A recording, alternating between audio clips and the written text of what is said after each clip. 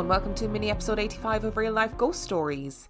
To kick things off this week, we need to thank our newest Patreon subscribers. I would like to thank Annie Thorpe, Caroline Coughlin, Claire Eastwood, Karen Hobart, Liz Michael, Dawn Burnett, Kerry Davies, Danny O'Shea, Amy Chapman, Richard Harris, Wendy Gervin Potier, Elena Newvenin, Christine West, Janine Moffat, Terry Tablante, Grace Filer, Zachary Chizinski, Hannah Benbow, Natasha Lura, and Carol Pucci. Thank you so much for subscribing to our Patreon. I appreciate it every day and I'm so grateful to every single one of you. And I have 6 listener stories for you today, and the last story comes from August the 13th, 2020. And story number 1 comes from John. When I was young, around 8 years old, I was shot in the back twice.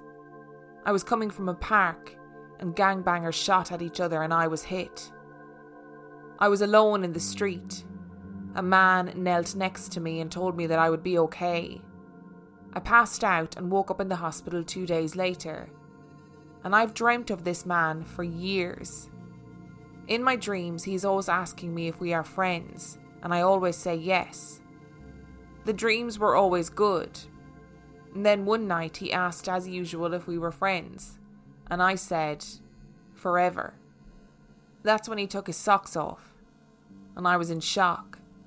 He didn't have regular feet. He had a cow's leg on one side and a chicken's leg on the other. This was the devil. He said that I should have died that night when I was shot, but he saved me so we could be friends. He has come to me in my dreams often since then. He tells me things about the meaning of life, where we go when we die, and so much other information.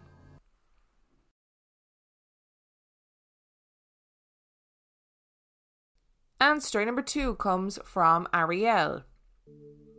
It was the day of my 8th birthday, and it had been a wonderful day. My parents set up a fun party at a candlepin bowling place. We cleaned up a bit afterwards so as not to be completely rude to the workers there, and then we left. My dad got in the car and my mom was making sure that I buckled my seatbelt when I saw a woman. She was standing on a small black metal balcony that was jutting from one of the windows of the building we had just left. What was peculiar was that the window was bricked up, and all that was left of it was a vague outline. I couldn't figure out how she got there. It was several stories up, so she couldn't have climbed. Not only that, she was wearing a Victorian-style dress. I could easily make out the dark green colour of it. Her clothing struck me as odd, even though, being 8, I couldn't place exactly why. To top it all off, she kept glancing behind her and looked absolutely frantic. It was like someone was chasing her and she was considering jumping. I took my attention away from the woman only for a moment to ask my mom if she saw her. She said she didn't see anyone and neither did my dad. And when I turned back, the woman was gone. There wasn't anywhere she could have disappeared to. I spent the rest of that ride trying to figure out where she had gone and what I had seen. My mom still remembers me insisting that there was a woman there to this day. We looked up some information about the building and it turns out it was built in the 1600s and has been used for multiple purposes throughout its time. Unfortunately, we couldn't find out anything more than that. My second story is about my grandma. She died about a year ago, right after I started a new job as the assistant manager of a large shoe store. The week of her funeral, I was kneeling down, carefully merchandising the shoes by style and colour. I had my head in one of the large cabinets that we store the shoe boxes in, and thought I saw a woman out of the corner of my eye. My first instinct was to ignore this, because there were benches placed all over the store for customers. But as I continued with my work and watched her, I noticed that she was older and had the same haircut as my grandmother. She was wearing the same floral sweater and striped pants that my grandmother always loved. When I finally turned my head to look at her, it was of course my grandmother. She was sitting on a bench and smiling as she watched me. I blinked several times, thinking that what I was seeing couldn't possibly be true. And after a moment or two, she disappeared. She and my grandfather used to run a large retail store selling parochial school uniforms. My best guess would be that even though I wasn't particularly close to my grandmother, she wanted to check in on me anyway. Maybe it had something to do with the fact that I was working retail like she used to. Or perhaps she visited me because she died before I could really explain my new job to her. In the end, I'm not completely sure what I saw or why. And story number 3 comes from Julie. I'm a teacher in Colorado. Each year, the 5th graders at my school have the opportunity to go to the mountains and stay in cabins for 2 nights. I'd always wanted to go on this trip, and about 8 years ago I was finally given the chance. The first night, I had 2 girls who got sick and got their clothes dirty. Fortunately, the main lodge has washing machines, so early the next morning I got up so I could go and wash their clothes. The washing machines are located in the basement of the main lodge. In this basement there were computer desks and adult bathrooms, and there was also a cat. It was about 6 in the morning when I went to the basement to wash the girls' clothes and take a shower. Because it was 6 in the morning, I was completely alone in the basement. I put the clothes in the washing machine and then went to take my shower. Afterwards, I walked back to the laundry room to put the clothes in the dryer. Walking from the bathroom to the laundry room, no one was there. All the computers were off and I was completely alone except for the cat. I must have been in the laundry room for less than 2 minutes putting the clothes in the dryer. When I came out of the room, I was startled to see a man sitting in a chair at one of the desks. He couldn't have been more than 12 feet away from me. His back was to me and he was clearly working on the computer. He wore a baseball cap and I could see the glow of the computer. I was a bit startled because I didn't hear him come down or turn the computer on. It's an old wooden lodge and everything creaks, so you do hear every footstep throughout the place. He didn't say a word, and being pretty shy myself, I didn't say anything either. I stood there, feeling a little awkward, when the friendly cat came up to me and started rolling around at my feet. I knelt down to pet the cat for maybe 15 seconds, and when I stood up, the man was gone. It was as if he had never even been there. The computer was off and the chair was in exactly the same position. There's absolutely no way he could have gotten up and left without me seeing or hearing him. He was just gone. The funny thing is, I wasn't even scared, I was amazed. I know that I saw some sort of ghost that morning. The cat seemed to have been used to him since he didn't even react. Since that trip, I've been back several times with several other groups of children. I've always hoped to see the ghost again. I go down to the basement early in the morning in the hopes of seeing him, but no such luck. Maybe next year. And story number 4 comes from Cheyenne. My best friend and I were discussing your podcast, and we wanted to share some stories of things that have happened while we were with each other. I'm not sure if these things are tied to one of us or maybe our energy when we're together, but we have a few things that have happened to us both that we still haven't figured out. The first story happened about a year ago, and I made a post on my Instagram which I still have on my profile, so the details are as accurate as the day they happened and I posted about it. This bit is straight from my Instagram post. I slept over at my best friend Megan's house last night, and we went to bed around 4 a.m. after staying up super late talking and having a couple of drinks, which we do often. Side note, she lives with her boyfriend, but whenever I spend the night, he offers to let me sleep with her in the bed and he sleeps on the sofa. Always the gentleman. I specifically remember we both plugged our phones into 2 separate chargers and put them on our bedside table, and we woke up at around 10 a.m. today. I randomly checked my call log today when I got home and found all these calls between our phones at 5 and 6 in the morning when we were both asleep. And we both can't think of a logical explanation for this. The weird part is, there are both missed calls and answered calls, as well as incoming and outgoing FaceTime video and audio calls between both phones. Her phone showed the same calls incoming and outgoing as mine. Even creepier, it shows that I text her saying, "I'm on my way," at 5 a.m. when I was literally knocked out next to her in the same bed. I thought this could be explained by my iPhone's autofill feature when you type OMW and it fills in the whole sentence. But my phone autofills "on my way!" ! I literally just tested this theory as I typed this out on the same phone.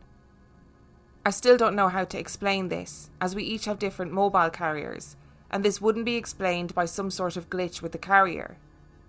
And that's the end of the Instagram post. We were both pretty freaked out and spent a good hour on the phone that day trying to debunk this. I realise it's a possibility that her boyfriend played a prank on us, but he's not the type, and he was genuinely super creeped out by this as well. We've also heard knocks on the wall outside when we were hanging out on the back patio at night that have sounded like they were right next to us but no one was there. We've thought that our house might be haunted, as a family member did pass away in the house and Megan has had other weird sleep paralysis type experiences here. Or maybe there's some type of energy we attract as a pair. This brings me to my next story and why I think these energies might be attached to her or maybe the both of us. We went on a girls' trip with a few of our friends to New Orleans for Mardi Gras right before the pandemic hit. We stayed at an Airbnb about 10 minutes away from the French Quarter. Naturally, Megan and I shared a bed off the living room and our friends paired off into the additional bedrooms. We didn't feel any weird energy in the house, other than this creepy little door high up on the wall in the living room, which also happens to be above mine and Megan's room. It seemed to be an attic or a crawl space of some sort. We all laughed and joked that a duende, which is a Mexican gnome or goblin, or something along those lines, probably lived up there. But other than that, we didn't pay much attention to it. On our first night before bed, I pin-curled my hair and pinned it up into a scarf so I could style it the next day. I always look pretty silly when I do this, and it may seem insignificant, but it's a detail I need to include. We were pretty tired from travelling, so we spent the night mainly settling into the Airbnb and would start our Mardi Gras festivities the next day. Megan and I went to bed with the door closed, and a couple of our girlfriends stayed up quietly chatting in the living room so as not to disturb us. In the middle of the night, I woke up to someone creaking open the door with half of their body and arm in the doorway, standing above the bed and taking a photo with the flash. My side of the bed was right next to the door. I distinctly remember the sound of the shutter on the phone, because it's the sound all iPhones make when you take a photo. I was pretty tired. I couldn't really see who it was through the flash in the dark.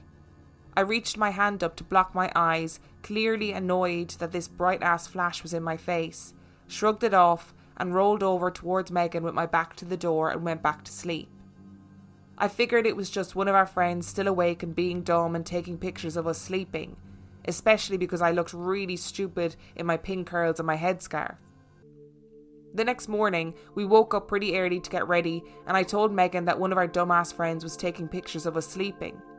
She laughed and rolled her eyes but thought nothing of it. When everyone else woke up, we lightheartedly confronted them and asked to see the stupid picture. All of our friends looked really confused and really freaked out because none of them took this photo, and all they said was that they'd gone to bed 10 minutes after we did. They even let us look through their camera rolls, since we were in disbelief and there was nothing. Nothing creepy happened for the rest of the trip, and we all tried not to think about the possibility of an intruder or anything spooky, since we were stuck in that house for a week. We're all pretty close, and to this day, whenever we bring it up, they swear they didn't come into the room and take pictures of us sleeping. Even now, I still can't help but think about that stupid tiny door above our room, and what or who was up there in the space above. And story number 5 comes from Morgan. It all started when I was around 6 or 7. My grandparents had just started renting a very old house in Mooresville, Indiana. I believe it was built in 1906 or so. It was small, but I have lots of good memories in that house. My parents are divorced and I lived with my dad, but every other weekend I went to my grandparents' house. During that time, I'd get to visit with my mom. A lot of what follows I only have vague memories of until my grandmother confirmed what I thought I had seen and felt in the house. One day she was dusting around the living room. I remember watching her wipe off the TV. She left the room to get a drink from the kitchen, and curious youngster that I was, I went to look at the TV. No real reason, I guess I was just drawn to it. But even though she had just cleaned the screen, I could see a partial handprint. But one that was just bigger than my hand. Being so young, I didn't really think anything of it, but my grandmother had seen them too. Other times she'd cleaned it. During my childhood, I would notice things at our house. Just odd things that I wouldn't pay much heed to, probably because that saint of a woman downplayed things when I would mention them until I got older. I would hear noises at night, ones that would be loud enough to wake me up and wander the house trying to figure out what they were. At the time, my grandmother worked the graveyard shift at the nursing home a town over.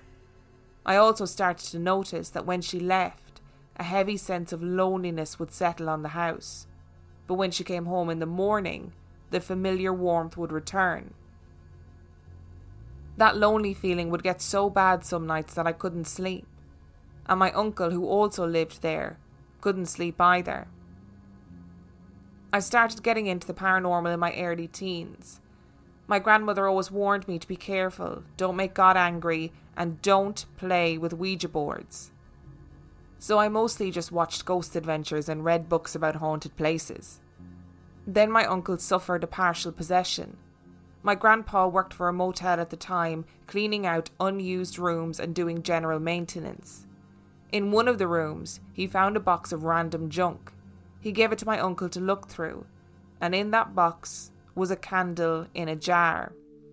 Just a plain white candle in a mason jar, unscented. He picked it up to light it one day, and he said a stinging pain went up his arm and it went numb. My grandma made him chuck it into the woods nearby. He didn't regain full use of his arm for about a week.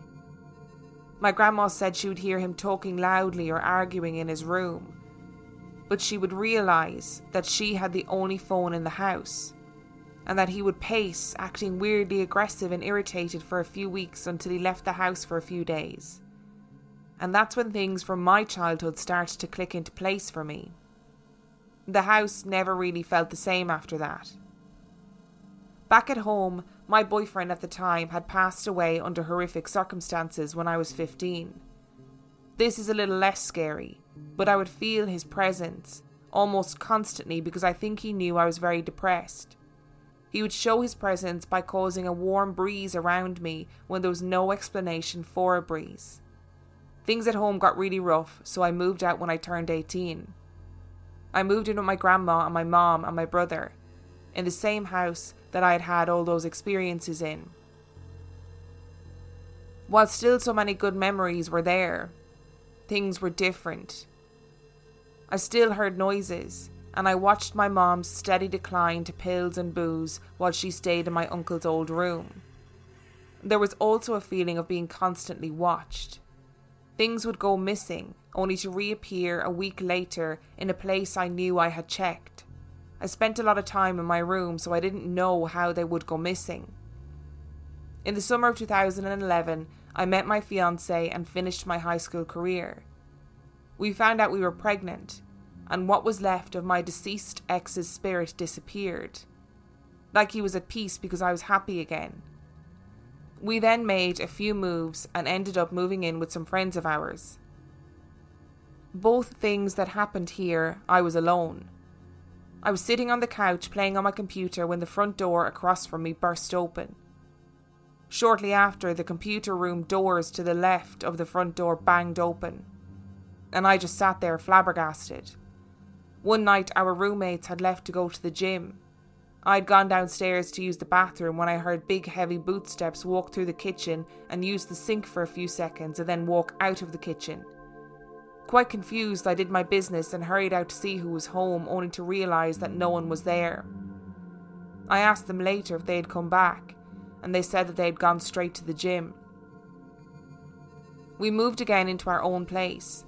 Shortly after, my sister-in-law and her boyfriend had fallen on hard times, so we let them move in. After we'd gone to bed one night, my sister-in-law knocked on our door. She was very concerned about our daughter, almost 3, who was yelling in her room. I turned the monitor on and she was saying, "Shut up, I have to go to sleep. Be quiet, I'll get in trouble." So I went in and asked her who she was talking to. And she just said, "The dragon." She pointed to her closet, but I didn't see anything. I closed it, and she slept with us that night. As long as we kept the closet door closed, she slept fine. We had a temporary falling out at my sister-in-law and we all moved out. We found a new place in Bloomington, and the landlord decided not to mention that it was haunted. Weird, random things would happen, like handprints on the mirrors in the master bedroom. Nobody else's hands fit them, and the mirrors would streak like crazy when I tried to clean them. In the same bathroom, I could see the mirrors from the shower. I was home alone and saw a shadow like someone had just walked in. My stomach felt uneasy, but when I checked, there was no one there. At that time, my fiancé worked nights, so bedtime was crazy when it was just me with 2 kids. I would hear toys go off in my son's room every once in a while, but I knew he was asleep because we had a video monitor. Toys that had been silent all day. I was sleeping one night and awoke to the sound of children's feet running towards my room. I figured my daughter would open the door and climb into bed with me, which she often did, but the door never opened, and they were both still fast asleep. Our home was hit by a tornado in the summer of 2019. My fiancé's employer set us up in a temporary rental for a couple of months until we could find a new place. This house felt a bit strange, but not too strange. We stayed in the basement while the kids slept upstairs on the main floor. The door to our room would come open often in the night, and I couldn't recreate it. And one stormy night, I awoke to hear a very loud crack of thunder which shook the whole house. And the light above the basement stairs was on. Groggy from sleep, I went up to check the kids and realised the switch for that light didn't work when we moved in. We tried every switch just to see where they went to, and we couldn't find that one. We moved out shortly afterwards, and after a year of living in our current home, nothing has happened so far. After my uncle's incident, I felt like something has been following me until we moved here, often bringing bad luck with it. Maybe it's finally gone. Sorry for the longevity, but I just had to share my life experiences.